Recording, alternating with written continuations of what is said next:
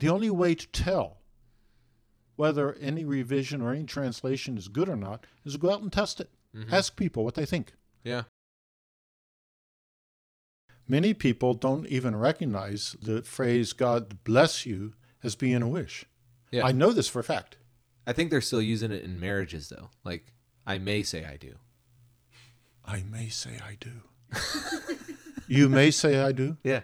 You may kiss the bride? I might kiss the bride. That's not the subjunctive. Okay, all right. Thanks for clearing that up. Whew. You are listening to the Solomon's Corner podcast, a place for thinkers.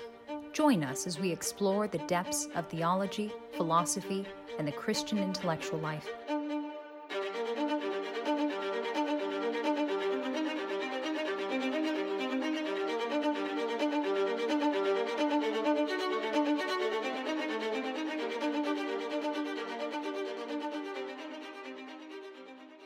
Welcome to the Solomon's Corner podcast, a place for thinkers. I'm your host, Daniel Roberts. I'm joined by Dr. Jim Pohlig. Today, we're going to be talking about how liturgy influences theology, understanding of theology, and how translation of liturgy impacts a congregant's understanding of their denominational beliefs. So, bring us in, Jim. Another example of the use of the word mystery in the liturgy is in the prayer of consecration leading up to communion, where the priest says, "Therefore we proclaim the mystery of faith," and then the congregation says, "Christ has died, Christ has risen, Christ will come again." Now, these three phrases, Christ has died, Christ has risen, Christ will come again, are evidently the content of this so-called mystery of faith. But remember, in modern parlance, a mystery is an unsolved riddle. Right. But there's nothing to be solved here. Right. In fact, it is a glorious revelation from God himself through his scriptures that Christ has died, he has risen, and he will come again. The focus is not on any unsolved riddle. The focus is upon what has been revealed to us. Mm-hmm. A better translation would be something like, "Therefore we proclaim what God has revealed to us." Yeah. Or we proclaim what our faith grasps about God's revelation to us, or something that's a little bit wordy, but something like that.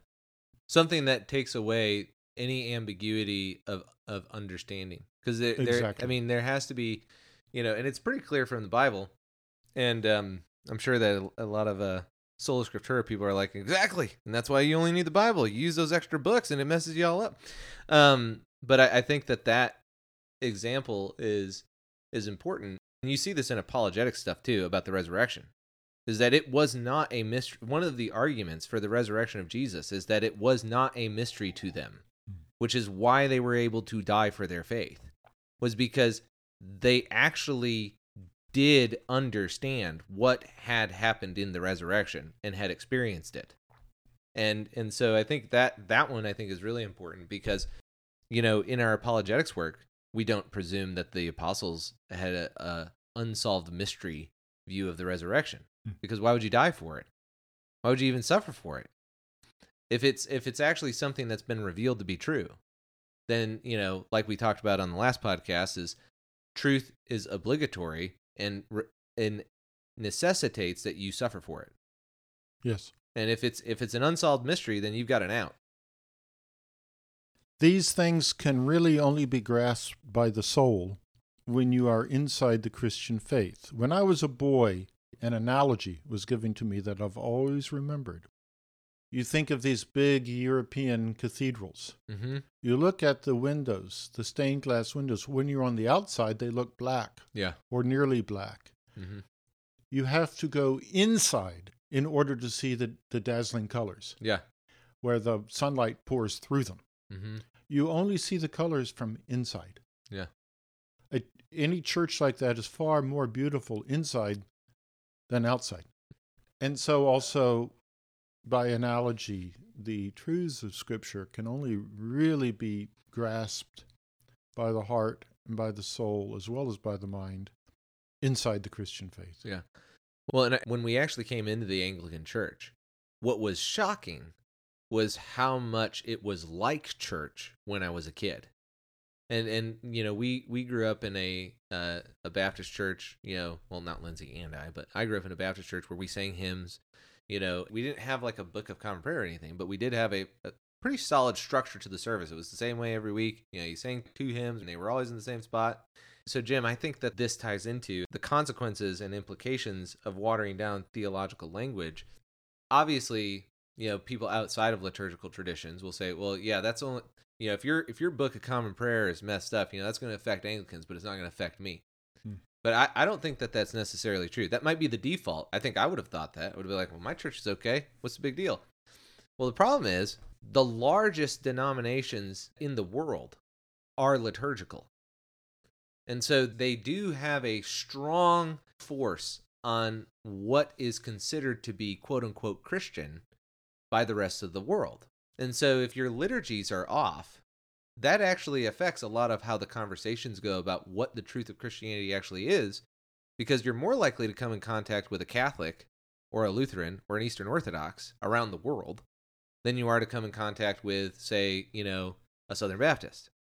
And so I think that, this has an impact, because even if you don't recognize what's going on, even if you don't have a shared liturgical format, if the rest of the world, especially when you listed off, the Anglican Church, the Episcopal Church, the Eastern Orthodox, well, not the Eastern Orthodox, but the Roman Catholic and the Lutherans, those are the biggest denominations in the world.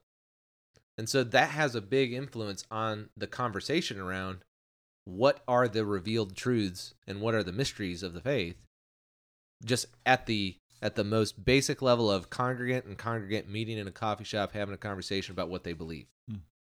And you had another example, though, of certain hope of the resurrection on page 129 that you wanted to touch base on. Well, it's another example of the kind of in-house technical church language that we often find in our English Bible versions, and that we often as well find in English liturgies. Mm-hmm. So we have a prayer here: for all those who have departed this life in the certain hope of the resurrection. And let me just insert real quick. This is part of the prayers of the people. Yes. So this would be for those who aren't aware, this would be later on in the service. And I believe it's right before communion, right? Yeah, it is. Yes, it is. Now, this we don't have to pray for the dead, but you see what follows. In thanksgiving, let us pray. So in thanksgiving, let us pray, thanking God for all those who have departed this life. In other words, we do not have to give God petitions to help those who have departed this life already. They are believing in Christ, safe and secure with Him for all eternity. But I believe that the import of the petition is, in thanksgiving, let us pray, giving thanks for all those who have departed this life, in the certain hope of the resurrection. Now, there's a jarring miscollocation here. What do you mean, miscollocation? I mean, 2 words don't go together very well, like certain and hope. Okay. Is your family going to visit you at Christmas this year? You can say, oh, I'm certain of it. Or you can say, I hope they will. But if you say, I have certain hope they will, how would that come across? Yeah. I'm truly false. So what is a certain hope? Yeah. I think it's a problem of importing. It's like a clean sin. It's a problem, perhaps, of importing a church meaning of the word hope. It goes all the way back, I identify it, to translations, for example, of 1 Corinthians 13, where Paul says, now these 3 things abide: faith, hope, and love. It's well known among Bible translators that the Greek word elpis refers to something more solid for the future than hope. It refers to a sure confidence of something coming about in the future. Paul is not talking about a wishy-washy hope. Right. He's talking about a sure confidence for the future that God has for us. So really that verse should be better translated for us, something on the order: of these three things abide: faith, confidence for the future, and love. Mm-hmm.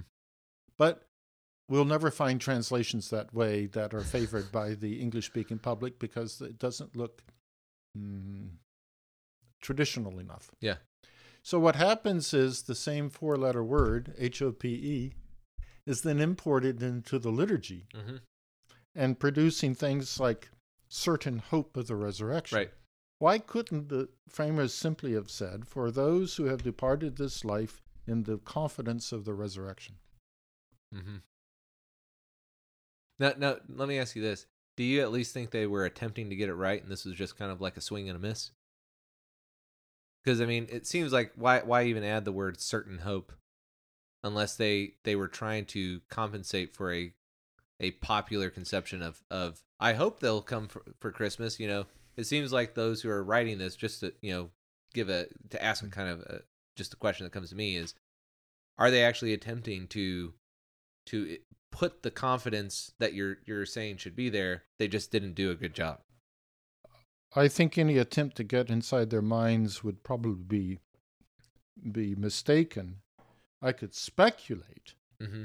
that they wanted to keep the time-honored word hope, which we find in our Right. English Bible versions, but then they wanted to say, well, you know what? It's not just wishy-washy hope, so let's stick the word certain on the front of it. Right. Yeah, that's what I'm saying. Yes. So we have this misbegotten phrase, certain hope, that makes no sense to the man in the street. Right. And so this would be my next question is, we've talked about the development of language a little bit. Is this just a natural consequence of language development? No. The Okay. man in the street doesn't talk this way. Of certain hope? Mm-mm. No, but he probably has a view of hope that's wishy-washy. Yes, he certainly does. And so the translator, though, is the one who recognizes, well, there's this challenge of the person on the street who has a different understanding of hope than what's actually conveyed in the scripture. And now we've got to make a liturgy off of this. I would say that the scriptures don't talk about hope at all. They talk about confidence. Okay, gotcha. They talk about certain confidence for the future that God has for us. The kind of confidence of which Paul speaks, for example, in Romans chapter 8. Mm-hmm. And that the weight of tradition in Bible translation, which, as I said before, I believe invades lock, stock, and barrel the formation of our liturgies as well. Right. Therefore, overwhelmingly influences the choice of the word hope here, even though it's not appropriate. Right. For the sense that should be conveyed. Right. And I guess that kind of leads me back to maybe restating the question a different way. Is obviously there's politics in the formation of some of these kinds of liturgies and stuff. There's people who are involved, and people are saying, well, I think this is how it should be. This is how I think it should be. Isn't that how kind of translation projects work? It's not like one guy saying this is what it needs to be. It's more of like a group of people. Like certainly, you have batting around committees, ideas and committees. You have committees and commissions, certainly. But one of the values in liturgy is the maintenance of tradition. But you have to ask carefully, I think, what is it about tradition that you want to maintain in liturgy? Do you want to maintain the same words, even though the words may change in meaning over the centuries? Is that the tradition you mean? Or is it the tradition of good doctrine, good teaching? Some may think that the word hope perhaps is more beautiful a term than confidence. Mm-hmm. And I do agree that all other things being equal, we ought to make our liturgies beautiful. Beautiful language is more memorable than unbeautiful language. Mm-hmm. And I would say that all other things being equal, beautiful language has a better chance of honoring God. Yeah. But not at the expense of miscomprehension, Mm-hmm. would be my point. That you have to make sure that comprehension is achieved. Another good example of that is the death of the English verbal mood that we call the subjunctive. And we find a large problem in our liturgies with the death of the subjunctive mood. So before we go into that, let's just recap. What do you think are the qualities of a good liturgy, as far, because you mentioned beauty, and there were a couple of categories. Can you list them off again? Beauty of language. Beauty of language. The maintenance of tradition. The maintenance of tradition in language insofar as that can be achieved without sacrificing comprehension. Certainly the maintenance of the dependence of liturgical language on scriptural language. Yeah, okay, I got them right here. In your notes. Faithful reflection of Scripture. Yes. Maintenance of denominational tradition. And beauty. And then you mentioned that comprehension doesn't seem to be among the values, though. That's right. Okay, got it. All right, now let's go into the subjunctive.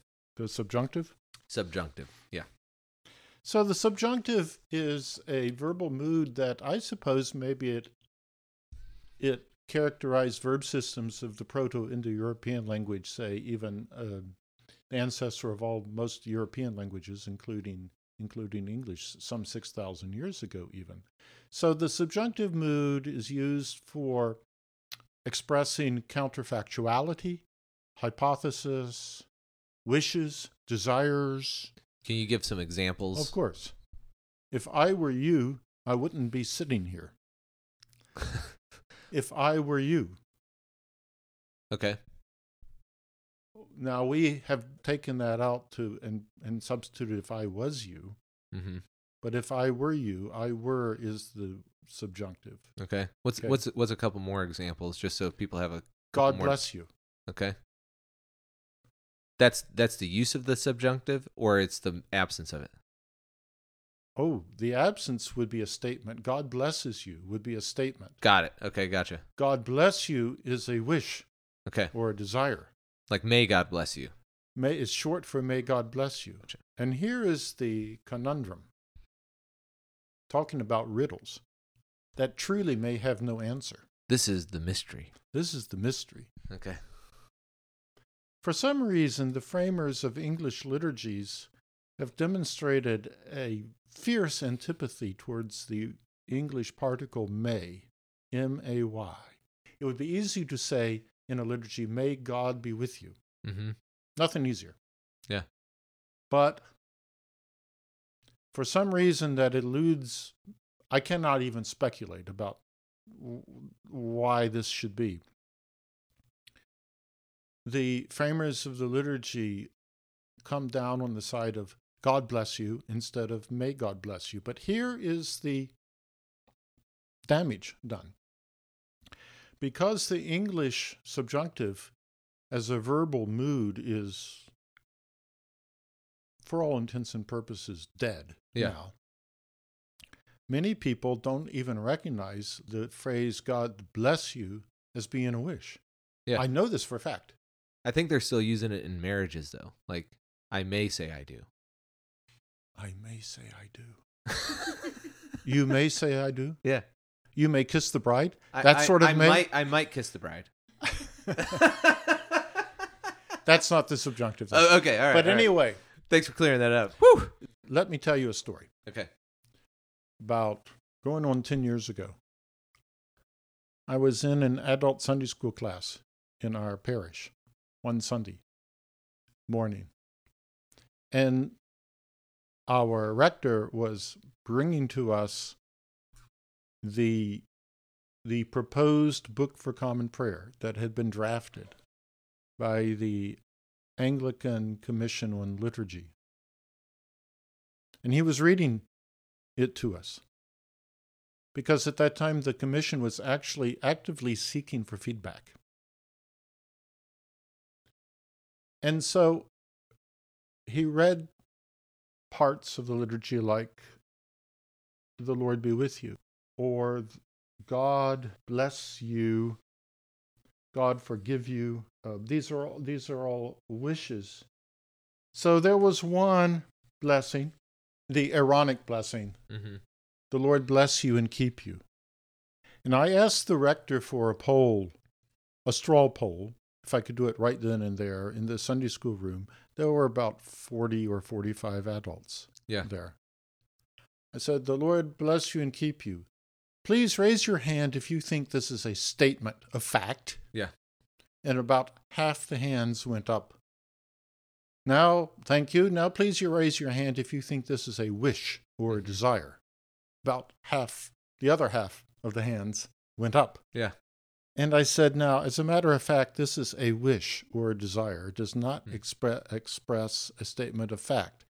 The liturgy is not saying here, the Lord is blessing you. The liturgy says, may the Lord bless you." In other words, the priest wants the Lord to bless the people. The Lord bless you.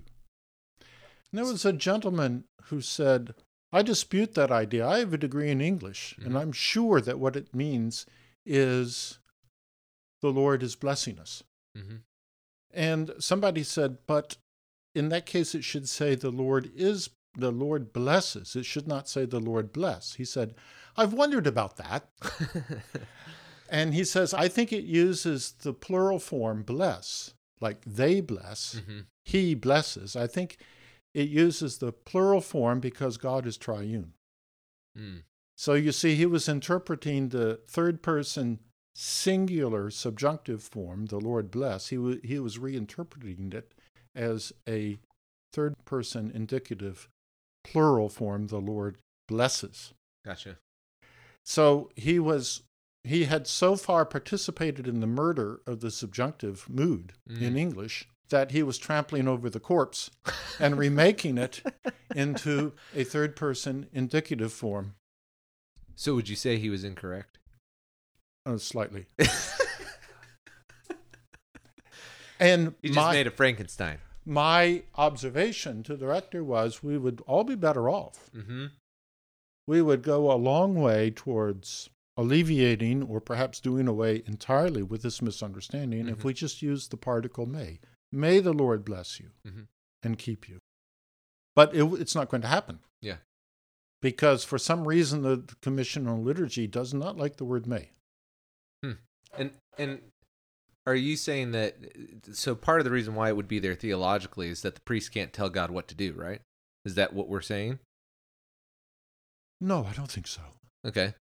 Because if it's a wish, then why does it matter versus a statement or not? Because it seems... Any translator is going to say you have to distinguish between wishes and statements of fact. Yeah. So my question is why is it important? Like, why is it more accurate as a wish theologically? Because in Scripture, it's a wish. Okay. It's a blessing. Gotcha. It's a calling down of divine favor. Okay. Upon people. Okay. And if it's a statement of fact, then it's no longer a calling down. So are you saying like in the Psalms and stuff, like when it says, that there's these subjunctives in there? Am I saying that right? Subjunctive? Well, not in Hebrew. Hebrew does not have any subjunctive mood. Okay. It has what we call a volative set of verb forms, and that has to do with expressing volition. But don't they translate a lot of our Psalms in that way? They'll say, probably. May the Lord smite my enemies and take care of my, Of course. And so, but theologically speaking, it's not a statement of fact. No, it's a wish. It's a wish because ultimately it's up to God whether or not he does. Of course. The commentators may call it imprecations. That is to say, calling down God's anger upon one's enemies. Oppose, O God, those who oppose me. This sort of thing. Yeah, right. Right. But if a translation cannot allow people to distinguish between statements of fact on the one hand and other kinds of utterances on the other hand, then something's wrong. Yeah. Probably wrong. Any translator worth his salt would see a big red flag here. Okay. And so we have to investigate this. Yeah? Yeah. So let me ask you this question. For priests that might be listening, especially younger ones, right? I mean, you've got how many years of Bible translation experience total? A lot. Yeah, I know. Decades. Oh yeah, let's just make a nice round 40. Would you say 40 years?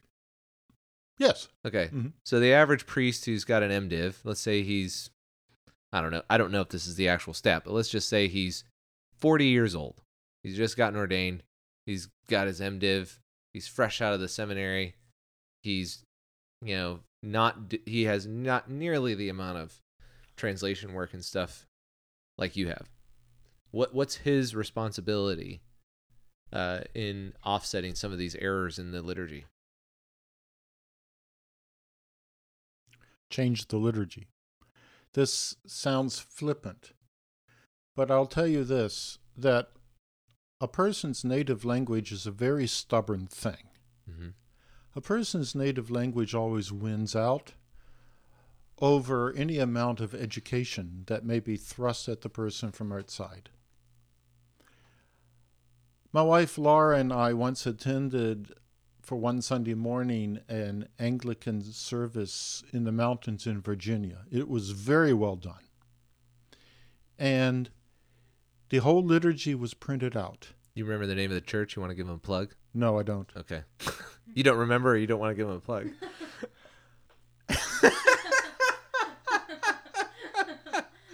Laura, do you remember? It was Next door to Massanutten, Virginia, Okay. in the Shenandoah Valley, Okay. sort of in the upper end, that is to say, the southern end of the Shenandoah Valley. Okay. And the whole liturgy was printed out, and there was a very wide margin in the pages. And in the margin, all these stars or these asterisks said, "This is what this means." That's good. It was actually an annotated liturgy. Huh.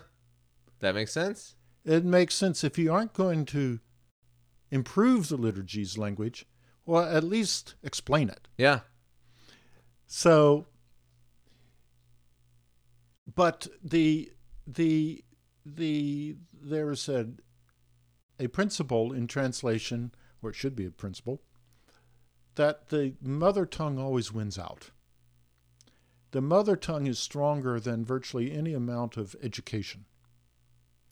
That is to say, if you have a text that says John hit Bill, and if you insist on translating it into another language as Bill hit John, with an explanation below that this really means John hit Bill, Mm-hmm.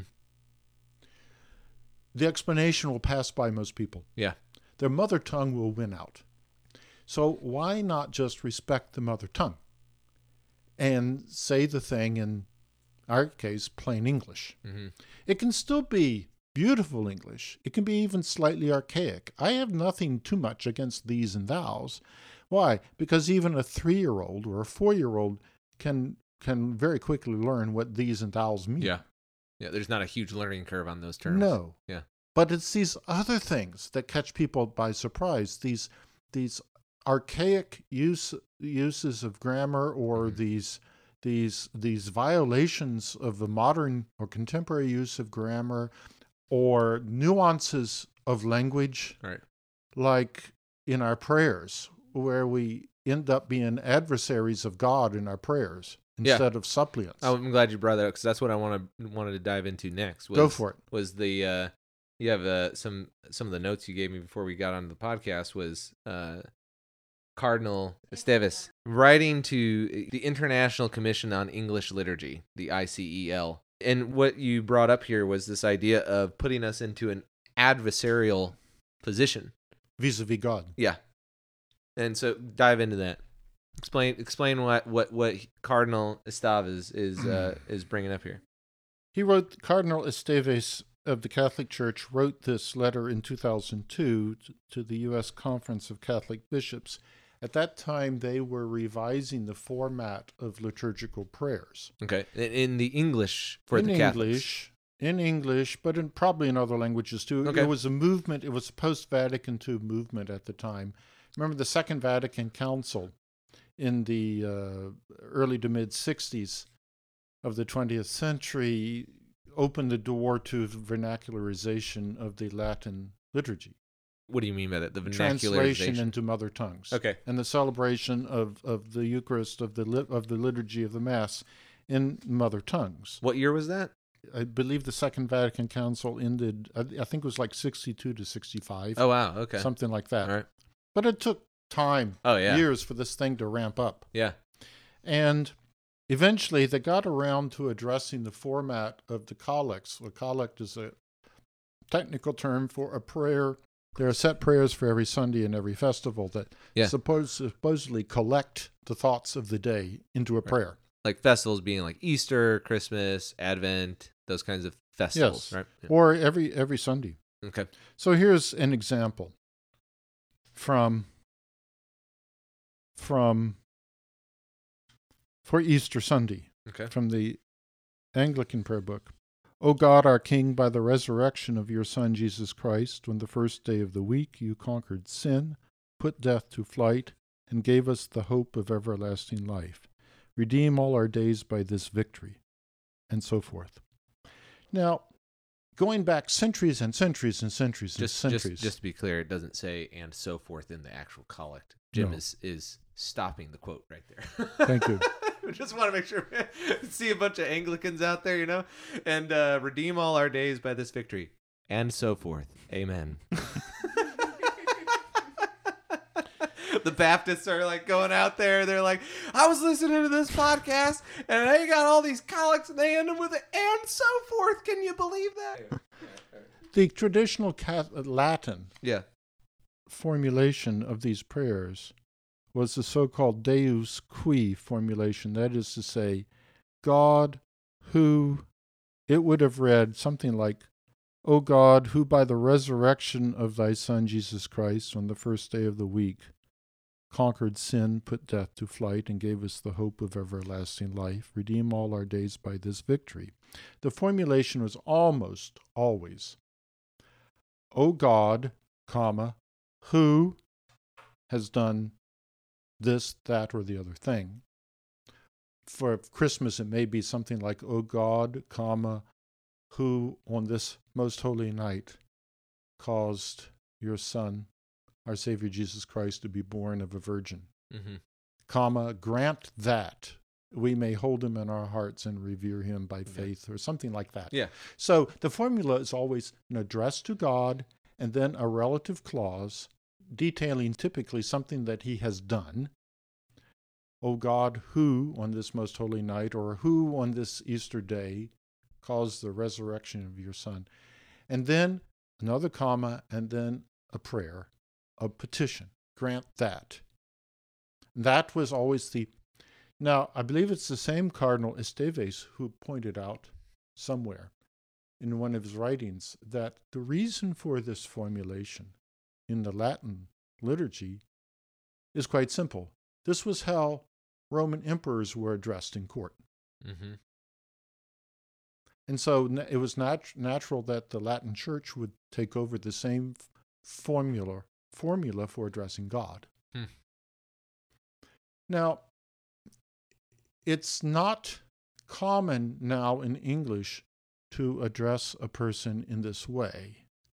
I don't see you at church, Daniel, on Sunday, and I say, Daniel, who had me over to his place last night, or Daniel, who had me over to your place last night, comma, it's good to see you this morning again. Well, I've been meaning to talk to you about this, Jim, because, I really feel like we need a little higher level of respect if you're going to come back on the podcast. So next Sunday, tomorrow, you better throw those Roman emperor kind of introductory sentences at me. So, on the strength of this objection, to wit, that we don't talk this way, the argument was made and carried the day that we'd have to revise the formulation of these prayers. Well and good. So what did they revise them to? Well, they revised them to, O God, our King, by the resurrection of your Son, Jesus Christ, you conquered sin, put death to flight, and gave us the hope of everlasting life. Period. Redeem all our days by this victory. Unquote. Now, as Cardinal Esteves says, there's something wrong with it. He said what is wrong is that it sounds like he's reminding God of something he did that maybe he's forgotten about. Mm-hmm. I think he put his finger on a nuance of English communication which is very true. And I would put it this way. When I tell you of something that you have done, Daniel, it's usually to accuse you of something or to put you on the spot or to put you on the barrel and say, now do something else. Mm-hmm. Right? This Yeah. is how we do. So, Daniel, you gave me this. You gave me this paper you wrote for me to read. Period. Yeah. Here's what I think. Well, it's like what I say to my wife all the time. Like, listen, I put a ring on your finger. Now make me some dinner.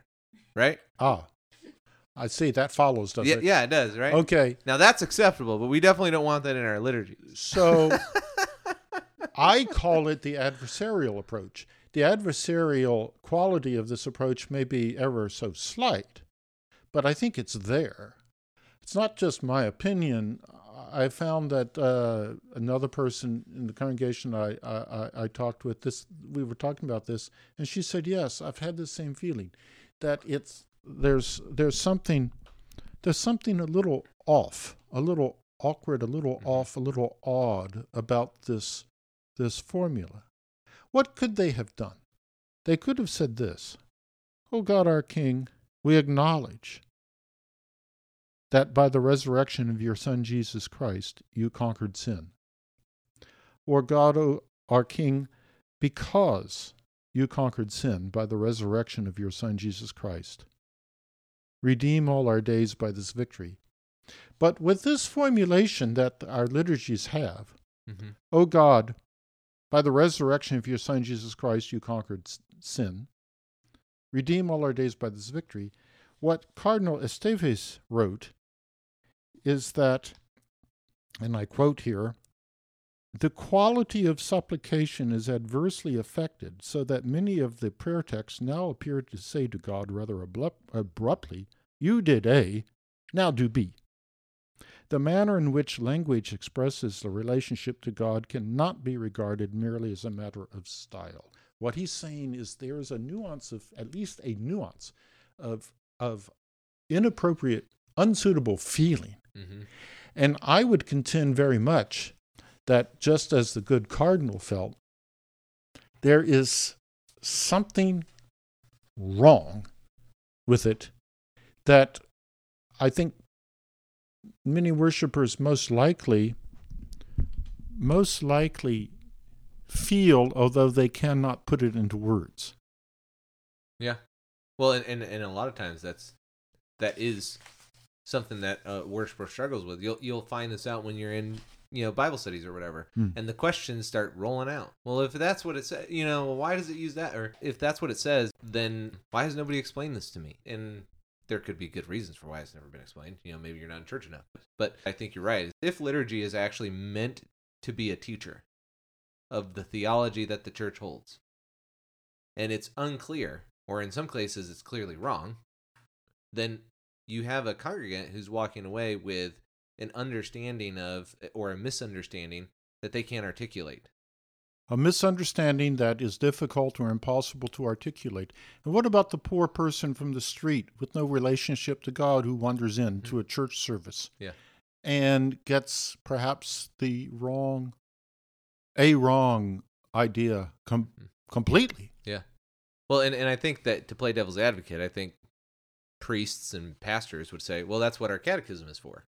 If he's really serious about, I think sometimes they take a very predetermined or deterministic view. Like, the people who God wants in his church are going to be in his church, and they'll go through catechism, and then they'll get their understanding. I lived for many years in West African villages doing Bible translation. I will say it again. The mother tongue always wins.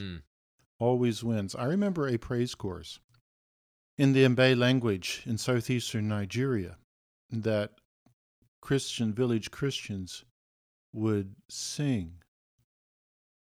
And it goes, Biele oyoyo uchue yefe.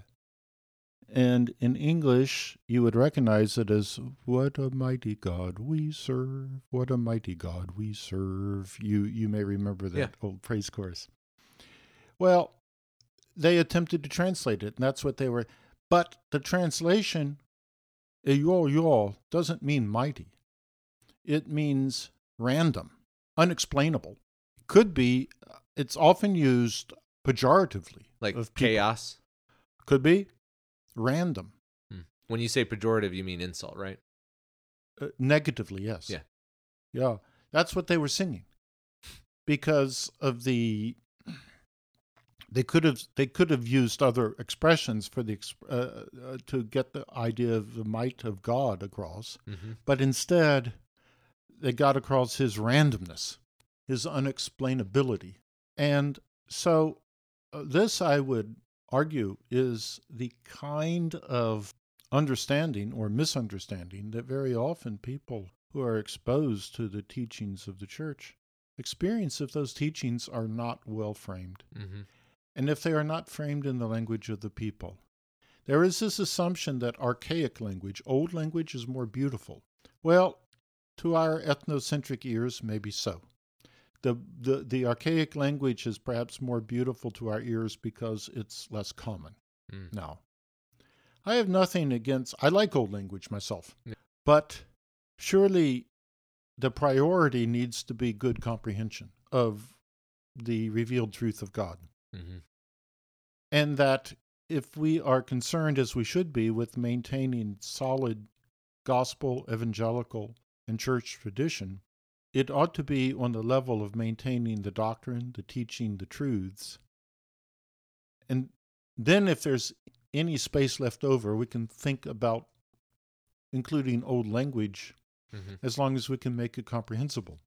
But the idea of, and this is where translators will often pull their hair out in seeking to make good translations, the idea of perpetuating false nuances or uncomfortable or awkward nuances of language to the point of where an unsettled feeling is produced without anyone ever actually being able to put their finger on what it is they're feeling.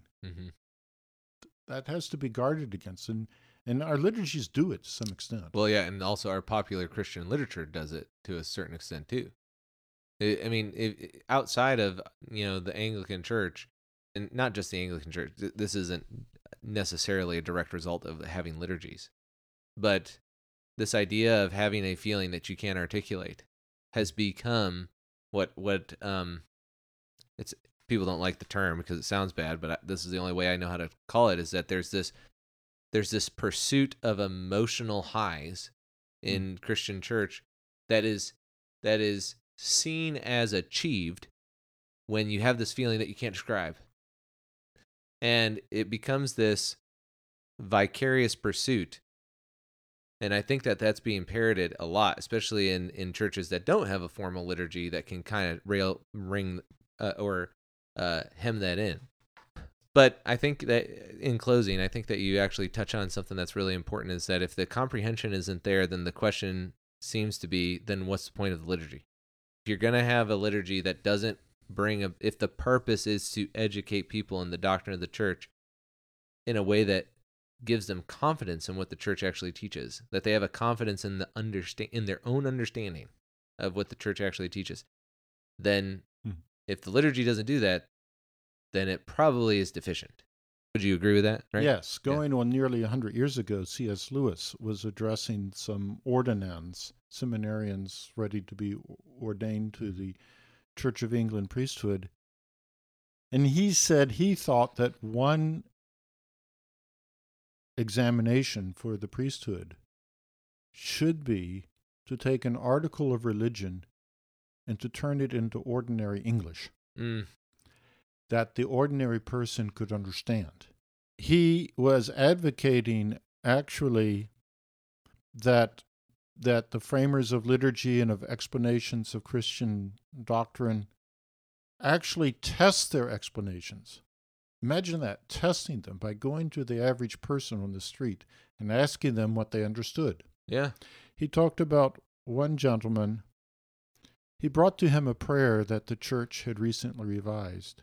It was a prayer for, I believe, the judges and magistrates, that they should indifferently administer justice. And the working class man said, "Oh, I know what that means. It means they should administer justice, not making any difference between one chap and the next." And then Lewis said, "Now, this is the way the church has revised it, that the judges, a prayer for the judges and magistrates, that they should impartially administer justice." This was the proposed revision. He said, and what does that mean? And the man said, impartially, he said, I wouldn't know that. So it is a case of, Lewis's point was that it was a case that the proposed revision actually made matters worse. It took away comprehension. Mm-hmm. And Lewis's point was further that the only way to tell whether any revision or any translation is good or not is to go out and test it. Mm-hmm. Ask people what they think. Yeah. It's what I did when I addressed the question of the subjunctive and found 50% of the people misunderstood it. Yeah. Or when I went to the church's teenagers with the revised Psalms of Miles Coverdale, and I asked, we spent about an hour going through some of the Coverdale Psalms, and I asked them what they understood. Yeah. I was shocked when the psalmist in Miles Coverdale's Psalms calls God his deliverer. Yeah. All they could think of was a mailman or a FedEx worker. They had not the slightest idea that he was calling God his rescuer. Yeah.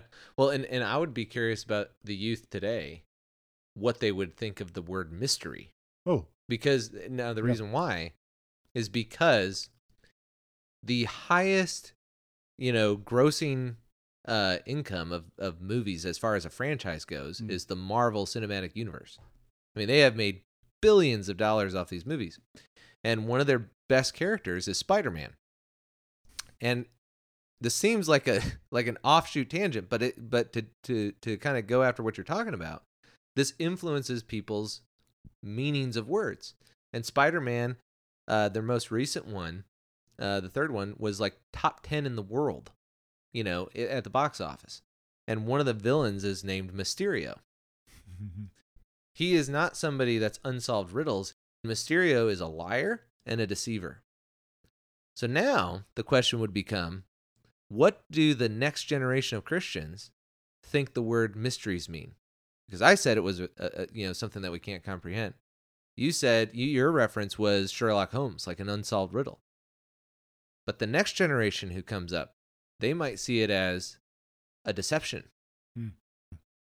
And so it'd be interesting for you youth pastors out there, I know I at least have one, to ask your youth. And this makes the translation problem much more apparent, even though it's nuanced, because as the kids come up and they grow up, they're going to have the same problem with what C.S. Lewis talked about. Well, I can understand, indifference. You should, one chapter to the next, you should judge them fairly. But impartiality, I don't understand. When we oversee or promote or help organize the translation of the scriptures into minority languages around the world, the rule of thumb that we have is that a revision is needed every 20 years.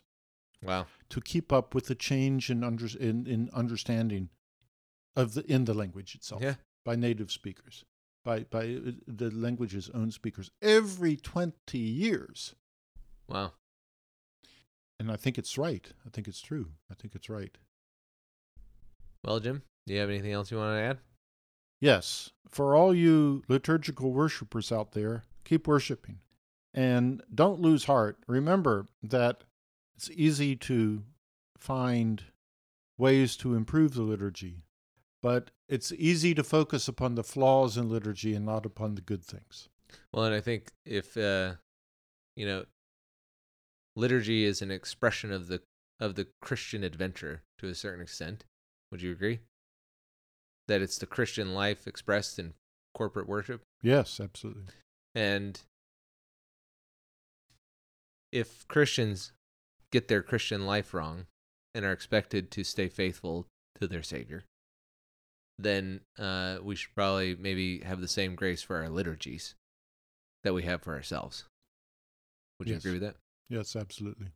So in that vein, do you want to close us out with a collect from the Book of Common Prayer? Here is a collect from Thomas Aquinas. Let us pray. Give me, O Lord, a steadfast heart, which no unworthy thought can drag down, an unconquered heart, which no tribulation can wear out, an upright heart, which no unworthy purpose can tempt aside. Bestow upon me understanding to know you, diligence to seek you, wisdom to find you, and faithfulness that may finally embrace you. Amen. Amen. Is that a good one to end on? Yes. All right. Well, Jim, always fun to talk to you. I've been very encouraged by this conversation. And for all you Christians out there, whether you're liturgical or not, whether you drink wine or grape juice, keep thinking.